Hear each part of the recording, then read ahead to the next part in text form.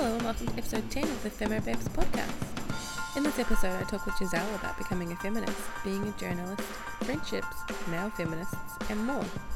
Make sure to check out her articles online at The Daily Life, and don't forget to find Femo Babes on Facebook and like the page for updates from me. I hope you enjoy the podcast.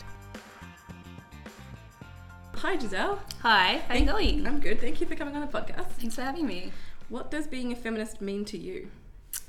That is quite a broad question. That's the whole point. But I don't know. I mean, like at the root of it all, it's just about like equality, obviously. But to me, it's an important thing because it's kind of opened me up to so many good kind of social circles and stuff. So, yeah.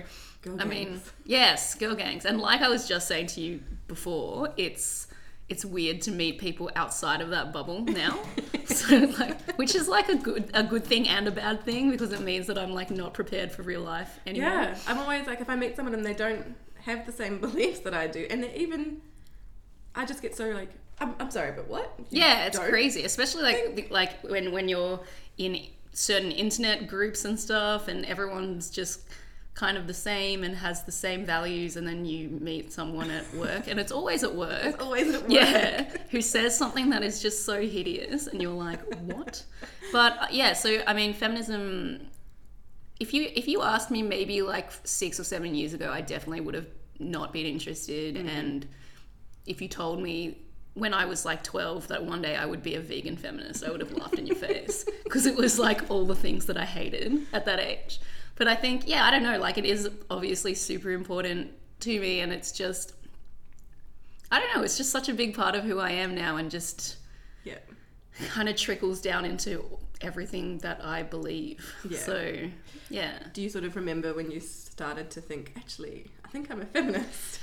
Yeah, so like I said, when I was in my teens, I really wasn't interested. And because I kind of had a very stereotyped idea of what it meant, so I was like, well, I definitely wear a bra and I shave, so yes, I'm not a feminist.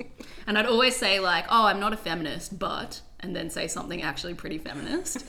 And then I went to uni, and there was a girl in one of my classes who was quite a like quote unquote angry lesbian stereotype. So she was always talking about feminism, and I found it so annoying in class. I was just like, what? Like, why are you doing this? Like, why does everything have to come back to this? Blah blah blah. And I kind of thought, oh, feminism is not really necessary because women have all the same rights as men. How naive! How naive! At the time, I was like, yeah, women have all the same rights as men. Feminism isn't so much wanting to be equal as them as it is wanting to overtake them, which actually sounds pretty good to me now, but like right. At the time I was like, no.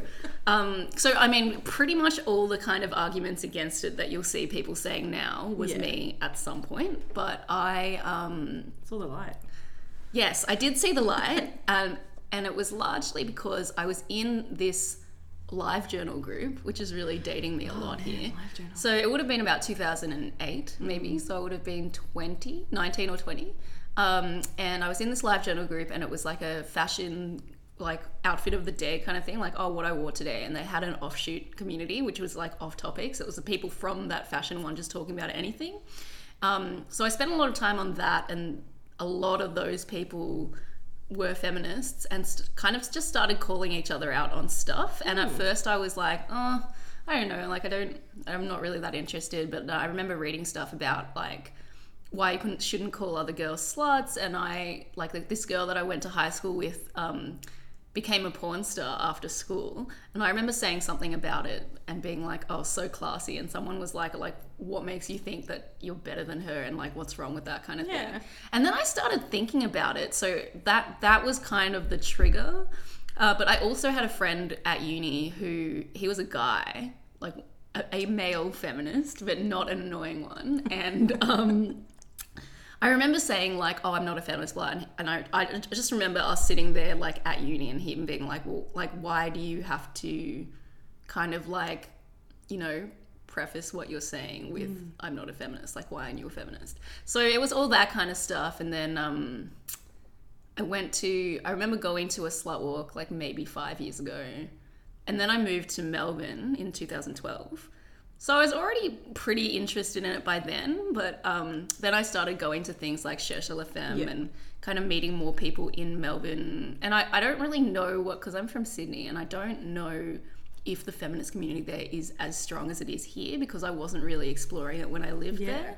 But I think definitely living here has really helped, and kind of like meeting people and becoming involved in like groups and stuff that are pretty feminist. Like it's been nice and it's been good, and I just it's pretty bizarre to think that it was ever any other way. Yeah, I'm sort of the same. I don't know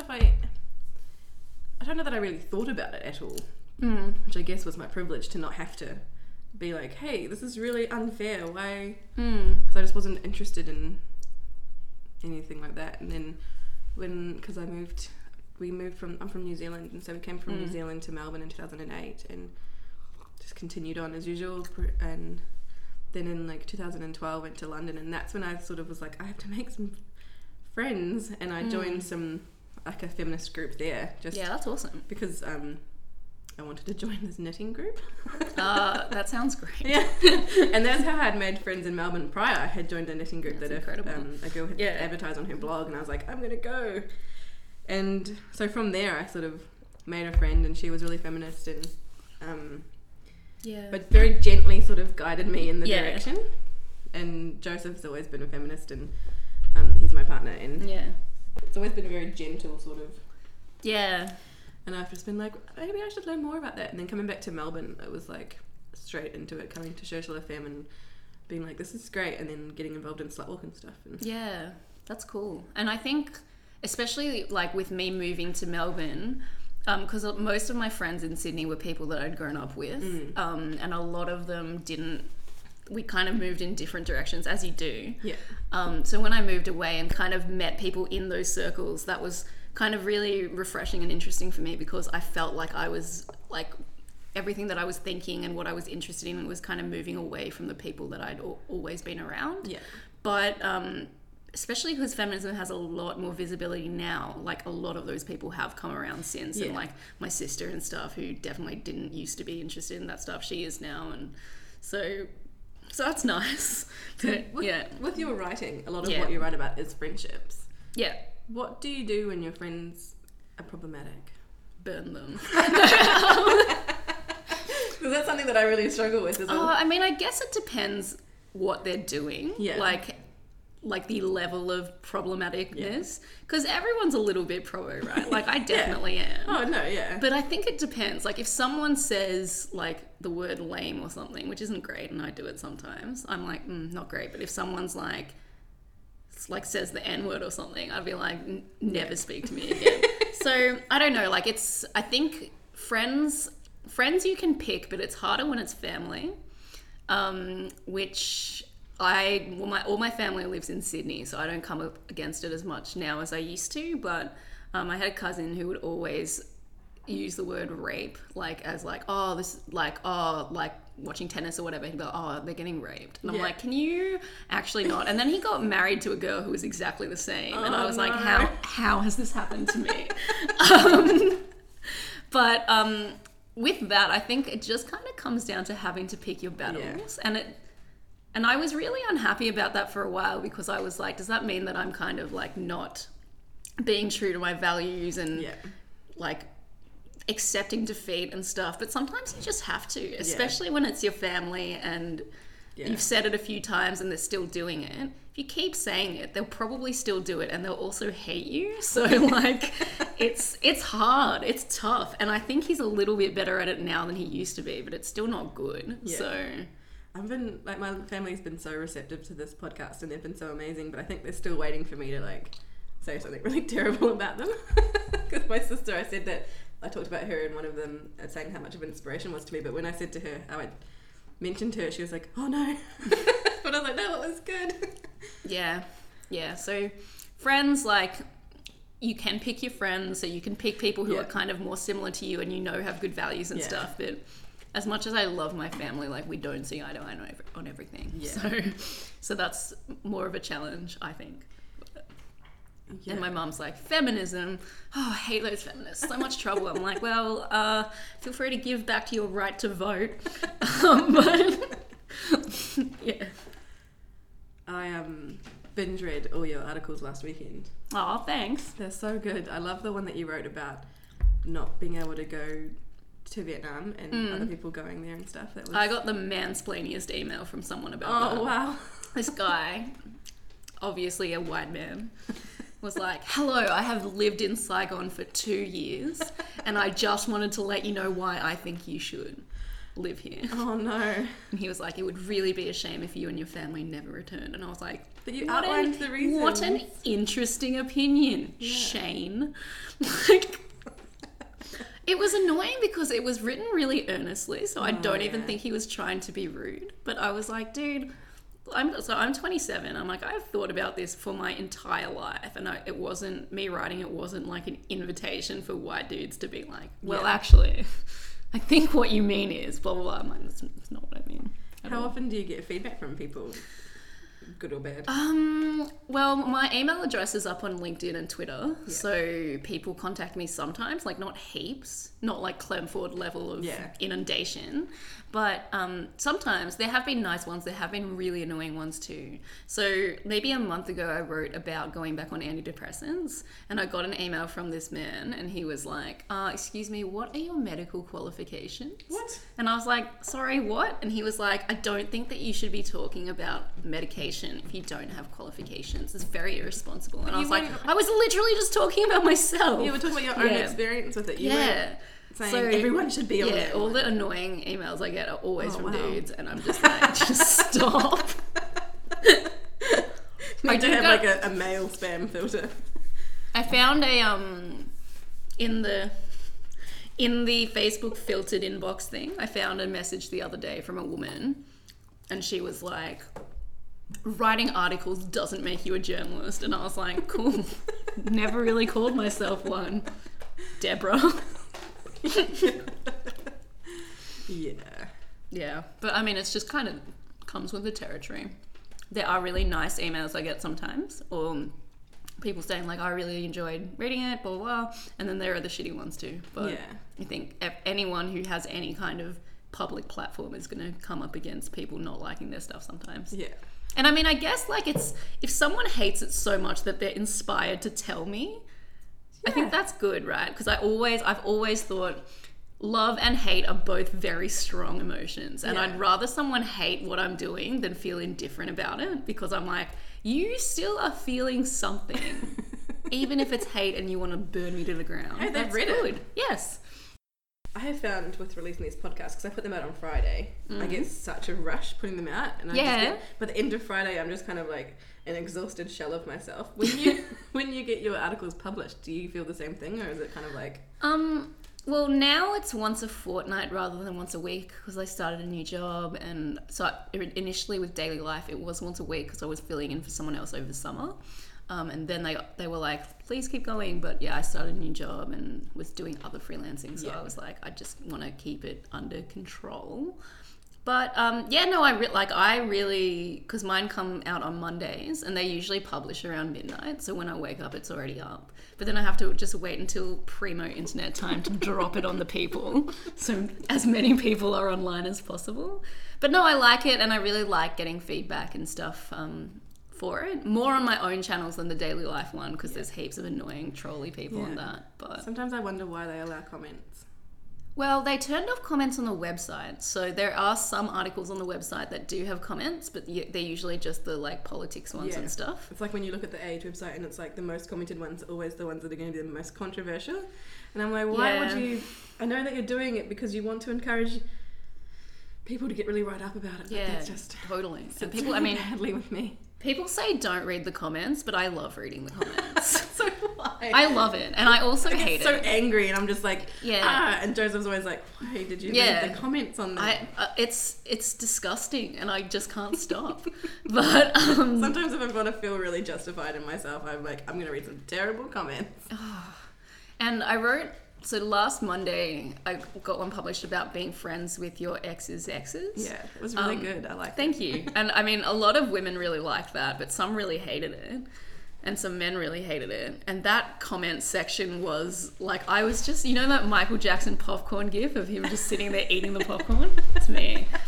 And that's why that woman told me that writing an article doesn't make me a journalist. But people were getting really angry about it. And this dude was like, oh, like, do you realize that women gossiping is like the oldest kind of stereotype in the book and you think you're being like a radical feminist and stuff? I'm like, shut up, Steve. I don't care. A lot of people in the comments were like, well, I'm not going to be friends with my husband's girlfriend because he left me for her. I'm like, okay, I didn't say that you have to be. I'm definitely, like, I'm not even friends with my exes, let alone their girlfriends or their exes or whatever.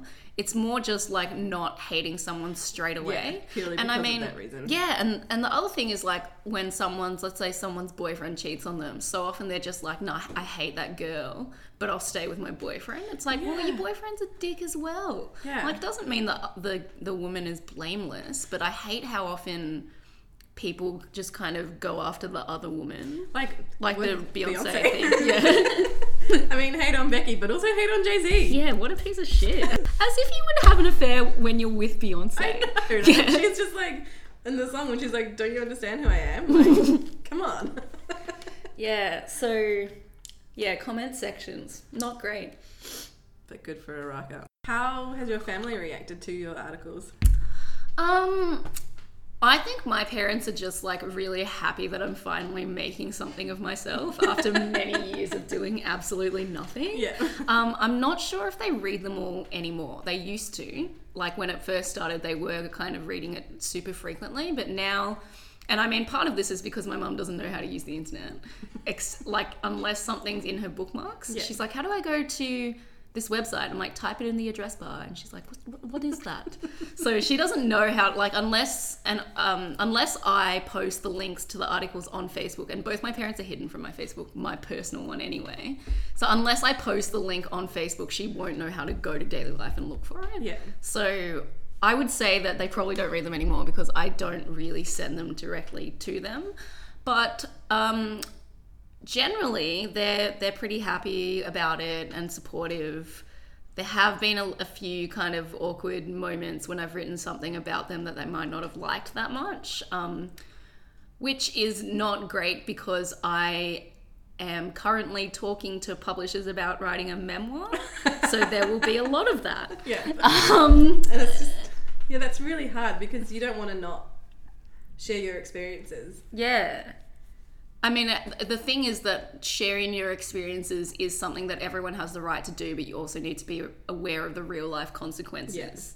And I mean, there are people who don't talk to me anymore because of stuff I've written about them, but they're just like ex-boyfriends or whatever. And I'm like, I don't really care. But if it's my mum, I kind of do care. Yeah. So it's a little bit of a balancing act. And I have had to kind of censor myself a little bit sometimes. No, definitely, I get that. Yeah.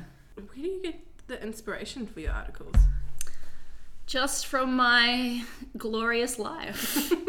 Yeah, I mean, most of them are just about stuff that happens to me. So you don't have to consciously sit down and be like, right, what am I going to write about? Just sometimes I do. Yeah. And I always, because obviously with writing anything, it's better for the website and whatever if it's topical. So if it's about something that's happening and then you tie that into your own experience or something, it's better than if it's just like a random anything thing. So that's hard to kind of think of stuff that is topical. Yeah. But most of the time I just kind of write whatever, stuff that doesn't really have to come out at a certain time. Yeah. And people still react to it, but yeah, there's definitely it's definitely better to write kind of current newsworthy things, but it's really hard sometimes, especially because Clementine Ford's got the feminism bit covered. So I mean, there's room for more than one feminist. There definitely is, but I think like in terms of like issues of dudes, like some man doing some sexist thing, like she'll always be on it first, and she does 2 columns a week and I do 1 a fortnight. So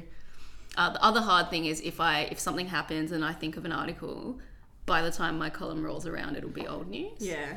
But I have done like with your Gorman article. Yeah, so that wasn't my column. That was just me being like, hey, can I write this? Yeah.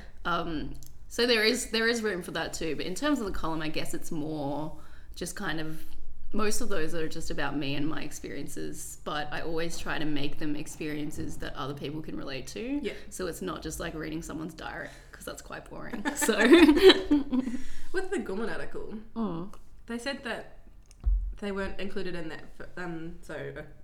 In case people, because this will come out in a few months, well, like a month. With Gorman, they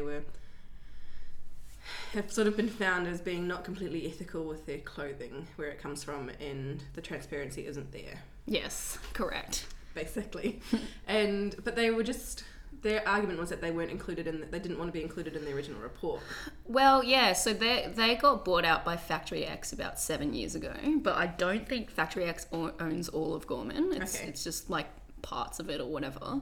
But yeah, so the report that came out, Factory X was like, we got an F grade because we didn't choose to participate. But there are other companies like Levi's who also didn't participate, but they got like a C+. Okay. So, because I think there's still kind of like publicly available stuff that people can look at to figure it out. Yeah. So then people were like, what the hell, Gorman? Because when Gorman started, it was kind of like, oh, we're really into like sustainability and local and stuff. And a lot of people, and a lot of people actually think that they're made in Australia, but they haven't been for ages. Like most of their factories are in China and India. So then obviously fans were like, what the hell? And then Gorman just didn't really say anything. And then they put out this Instagram post of like a worker in a really shitty looking factory holding up a sign being like, I made your clothes. Also, how pretty are Gorman colours, guys? That's relevant. Yeah, I know. So when I tried to call them and they were like, oh, sorry, just email us. I emailed them a whole bunch of questions asking like, how often are audits conducted and what was the result of the last one? Can you tell us what the conditions are in your factories, blah, blah, blah, blah, blah. And then they replied with like a stock standard statement that was just like, our F grade was a failure to reply, not a failure to comply. We were going to take place in that Fashion Revolution Week thing anyway. And I'm like, well, no, because all the Gorman photos on the Instagram are like really nice photos. And that factory one is like the worst photo I've ever seen. So it's like, clearly you just got out your camera phone because you were freaking out that everyone was reacting to you being the worst. Yeah, so it's kind of disappointing, but it was nice to see how many people kind of reacted to it. Hopefully it encourages some changes. Yeah, and I think, I know that it's really expensive to keep all production local, and there's nothing wrong with outsourcing, because some people think, oh, if something's made in China, it's definitely bad, and it's not, because not all Chinese factories, hashtag not all Chinese factories, are unethical, and it's not all exploitation, but like there definitely is the danger of that, and it sucks. Like, it sucks to think that Gorman is probably using the same factories as like, I don't know, Target or whatever, stuff that's heaps cheaper. And Gorman quality is pretty bad these days, but they're kind of just trading off the brand loyalty and this image they've had forever to keep charging a lot for stuff that is really poorly made, and people assume that if they're paying a lot for something, firstly it'll last, and secondly the money's going where it's supposed to go. But someone is like sitting on top of a pile of money somewhere, and it's Scrooge styles, like diving into it. So that's pretty terrible, but it was good to write that kind of article because it's pretty different to the usual stuff that I do. Yeah, it was really good. I liked it. Oh, thank you. Yeah, so that was a good kind of change from writing about, I don't know, having sex with people I hate or whatever. So it's nice that you can approach daily life and be like, I want to write about this, and they're like, they're really cool to work with. Are they based in Sydney? Yeah. After you've released an article like the one that you did about casual sex fixing my vag. Vaginismus? Is that how you pronounce it? Yeah, vaginismus. Vaginismus. And getting responses and things from there. And it would also just be like a really personal article to write. Do you have any self-care tips?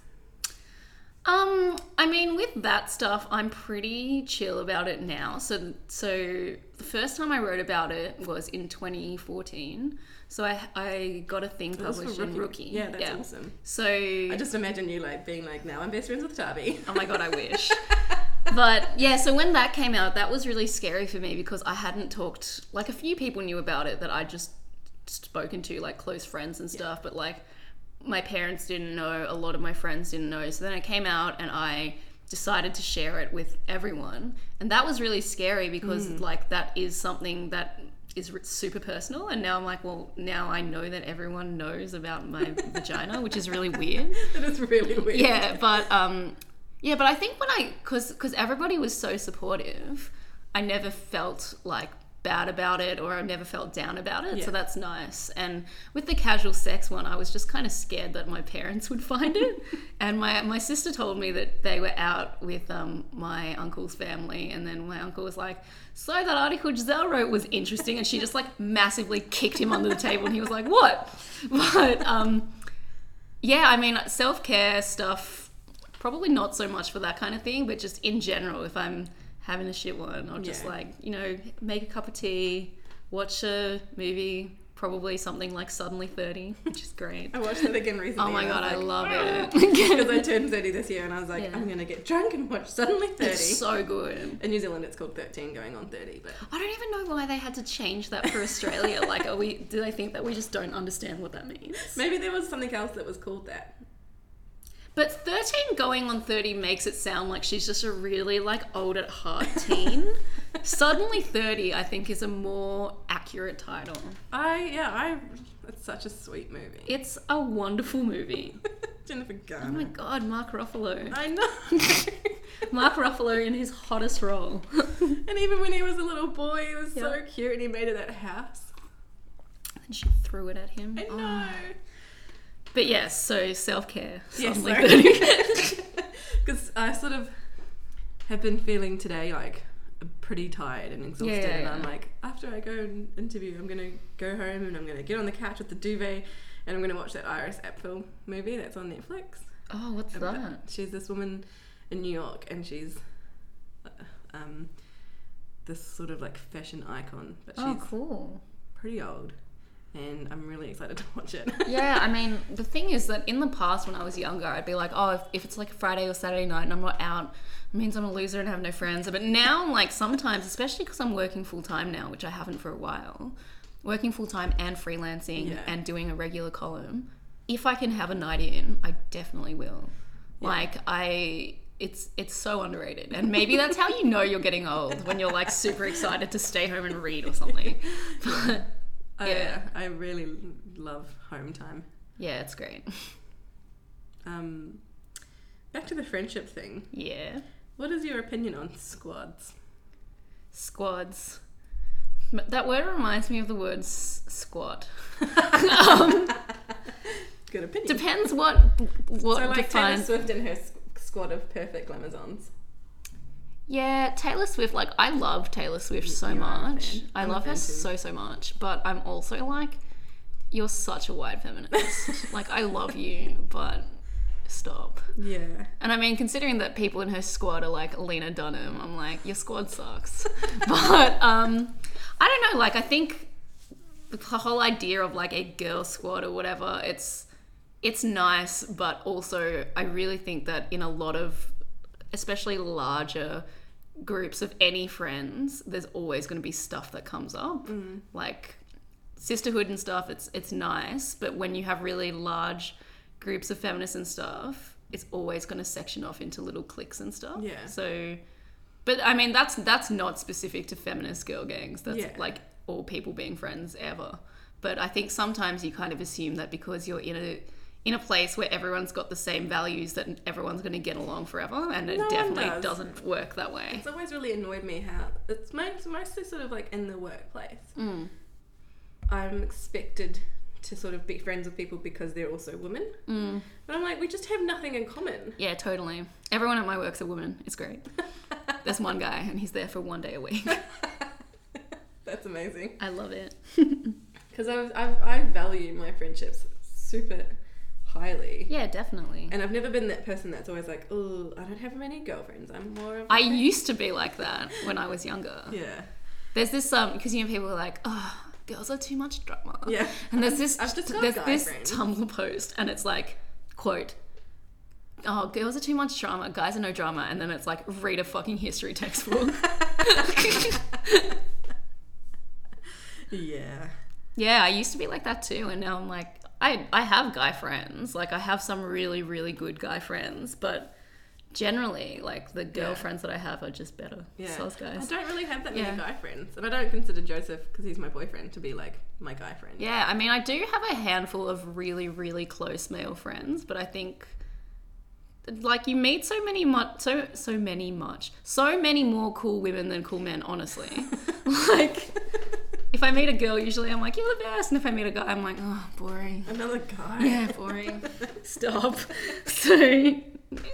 Yeah, my therapist said to me that I have this, I wouldn't call it a problem, but because of some stuff that I went through in high school, if someone does me wrong or like misuses my trust, now I'm so quick to just like cut them off because I don't want to be hurt by them and things. And I'm like, that makes a lot of sense. I too do that. And I'm like, nope, you did me wrong. No Get more. in the bin. Friendship over. Yeah.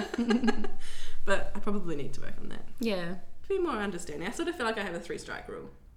No, that's a good one. That's very generous. Mine's like a 1-strike rule. I think probably like 1.5. I could aim for 3 strikes. What would you tell your 17-year-old self? Stop being a dickhead. Oh.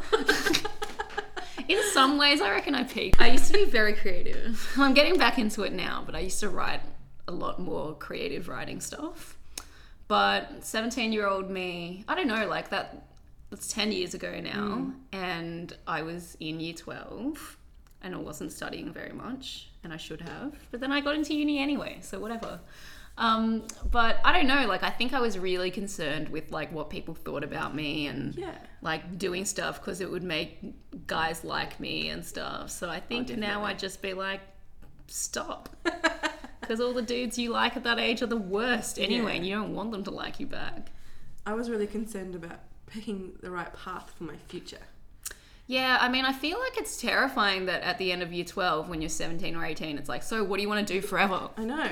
And I did journalism at uni, but it was just kind of because I was like, well, I don't know what else to do. And some people like took a gap year and stuff, but with my family, it was just like, no, you got to go straight in. So I went straight in and then did this degree. That was fine. But if I could go back, I don't even know if I'd do that degree because I don't think that it taught me that much. Yeah. So. I didn't. I took a few years off and then went and did a year at uni. But even then I was like, I don't know why I'm doing this. I don't want to do a Bachelor of Commerce. And I didn't know what I wanted to do with my life. So I was like, I'm just not going to waste the money or time. Yeah, and I think it's also because there's so much pressure to pursue further education, as if like if you don't go to uni it means that you're not very smart or whatever. But I don't know, like I think I just did it because it was the done thing. So maybe if I could go and talk to teen me, I'd just be like, just do what you want, because at the end of the day it doesn't really matter what anyone else thinks. So I think I'd say something like, change is inevitable, like whatever you pick it will change, you will always be changing. Yeah. And I would also tell my 17-year-old self not to date my first boyfriend. That's the same. What was it like being on the Social FM panel? It was so great. So I moved to Melbourne 4.5 years ago, and I started going to Social FM like every month. I haven't been that much recently, but I used to go to every single one that they did when it was still at the Gasso. So this was a long time ago. I haven't been to that one. Yeah, so it hasn't been there for like 3 years probably. But it was great. So I met... Where did I meet them? Oh, I met Karen and Jess when we were on Triple R with Listen. So they did like a summer radio spot on Sundays. And then they had...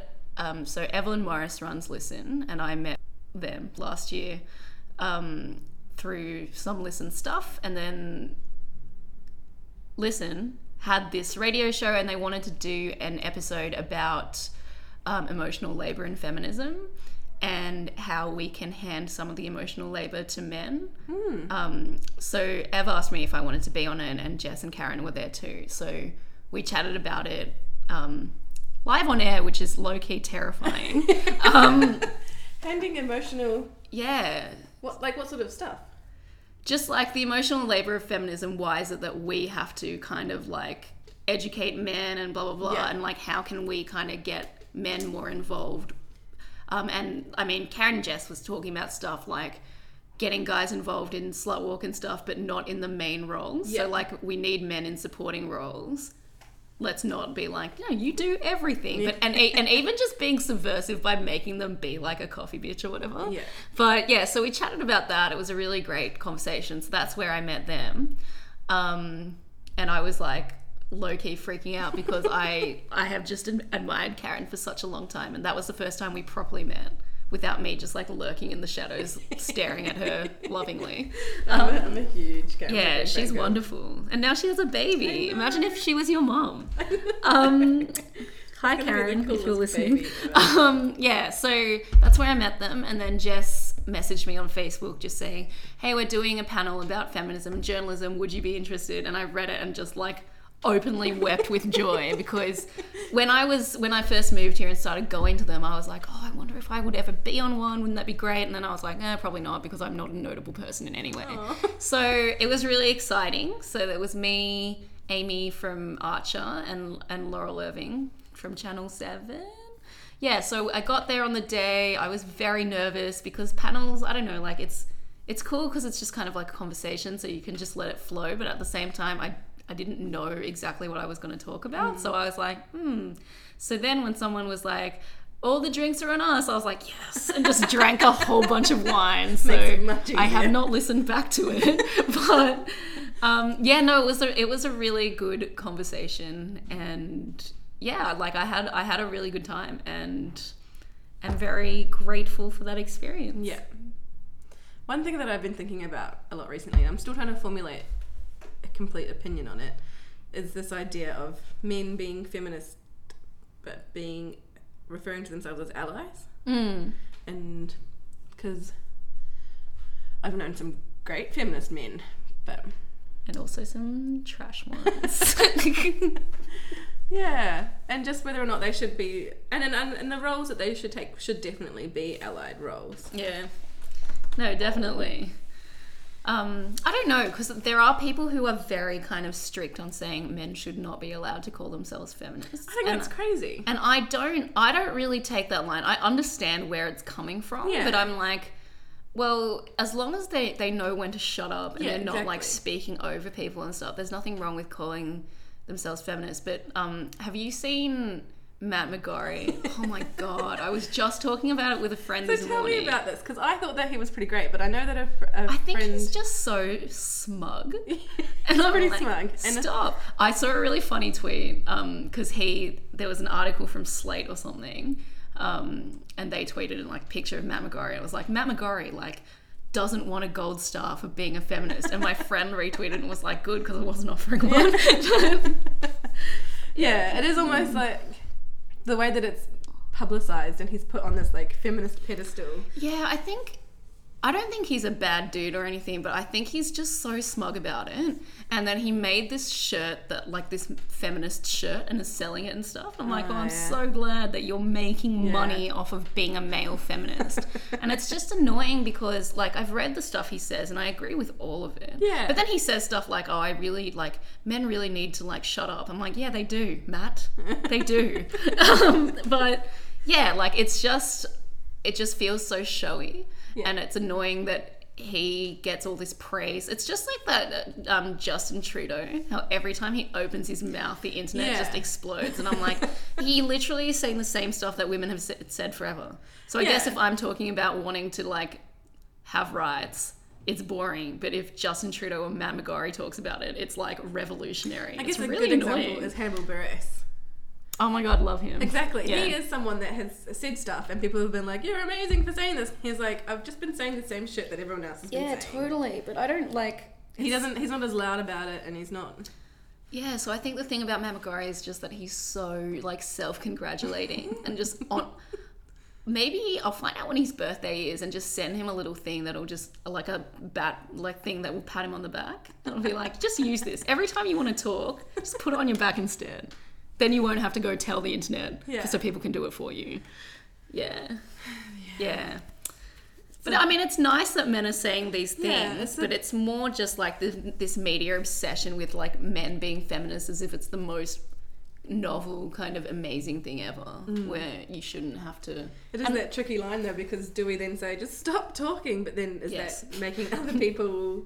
Yeah, it's hard. It is really hard. Yeah. But I think there are also male feminists, not even celebrity ones, just ones that I know. And I'm like, I would actually prefer it if you were just a straight up misogynist, because you're so annoying. Like, something that really frustrates me. It's so frustrating. Yeah. Because it's just like, there are guys I know, every time I see them, they're like, oh, hey, Giselle, I saw someone the other day and they said something really sexist. So I told them that they were sexist. And I was like, that is so great. Congratulations. Would you like a cookie? You still can't join the Cool Kids Club. Yeah. And I had a boyfriend who was a little bit like that too. And he was actually just such a deep down misog. But... because I wrote the article about male feminists too, which maybe... I didn't read that one. Oh, I think it's called Why I'm Wary of Men Who Call Themselves Feminists, which was not my title for it. But, what would your preferred title have been? I don't know. Male feminists, you're the worst. Burn them all. No, but it was more just about like dating guys who say that they're feminists, but are only down with feminism when it's on their terms. Yep. So I've had 2 boyfriends like that. One was like, oh, I think it's so cool you're a feminist. I would never date someone who wasn't. I'm like, yes, I am doing it just for you. But, and then after we broke up, he said, oh, I just felt like when we were together, I could never be myself around you because I really had to watch what I said, especially if it was about race or gender. I'm like, well, what the hell were you going to say? What was the... Probably not a bad thing that you had to watch what you said, because it was probably going to be trash. Yeah. But yeah, and then the other one was like, yeah, of course I'm a feminist. Oh, some of my best friends are feminists. He actually said that. But yeah, then kind of just revealed himself to be super not, and would say stuff like, what do you mean you're scared of walking home alone at night? Didn't you know that male homicide rates are higher? And stuff like that. So yeah, so the article is just kind of about that, and how there are, and then obviously with both those guys, when I was like, actually you're being a bit sexist or whatever, they'd be like, why are you being so extreme? You're such a bitch, blah, blah, blah. And I'm like, okay, so you're like down with feminism, but only your kind of feminism. And then when I tell you you're actually being sexist, now I'm the bad guy. Like, I don't get it. So yeah, the article was just kind of saying like, it's pretty shit to be in a relationship that's supposed to be a safe space, and then finding yourself coming up against all the stuff that you're trying to prevent yourself from coming up against in the real world. Because you can choose your partner and they're a huge part of your life. So when it is revealed that they're like that, it sort of feels like a betrayal, which sounds very dramatic, but it's meant to true. be your safe space. Yeah. And then to go through it all day, every day with these microaggressions of... Yeah, not even micro, just flat out aggression. Of sexism, and then to come home and be like, let's do something, I still have to deal with more. Yeah, and I got really exhausted in that last relationship because we were just arguing stuff like that constantly. Yeah, and that's then tough. And he would always kind of do that devil's advocate thing, which is like... unnecessary I hate in that it. situation. I hate it. It's unnecessary in literally every situation. Because the thing with men doing the devil's advocate thing when it comes to like gender and race and all that stuff that doesn't affect them is, for them it's just kind of like a fun little game where it's like, oh, like hypothetically blah, but it's like, well, it's not a fun game for me because I am a woman and I'm not white, blah blah blah, so I have to deal with that stuff every day. So when your partner's arguing that stuff, even if it is just hypothetical, it's like you don't realize that what you're saying has actual impacts on me because this is my life every day. So yeah, so that male feminists, Then not great. I read this article in The Age this morning, and it was about, you know, that PayPal panel that was going to be about discussing diversity in the workplace, and it was all men. PayPal? Yeah, like the company PayPal were going to have a Oh really? gender No, I didn't hear diversity about that. panel. That sounds shit. and it was all men. And so the men that are like Australia's top paid like men for panels and things are all taking a stand, and they're like, we're not going to go on panels anymore unless there's actual diversity. That's nice. Yeah, so stuff like that is good. Yeah. But it's like, yeah, just everyone should just do better. True. Correct. Including, like, I can be better. Literally everyone can be better. Yeah. Like, everyone's got things that they're not that good at. So, I can be better. yeah. Do you have a feminist recommendation? I recently read Carrie Brownstein's memoir.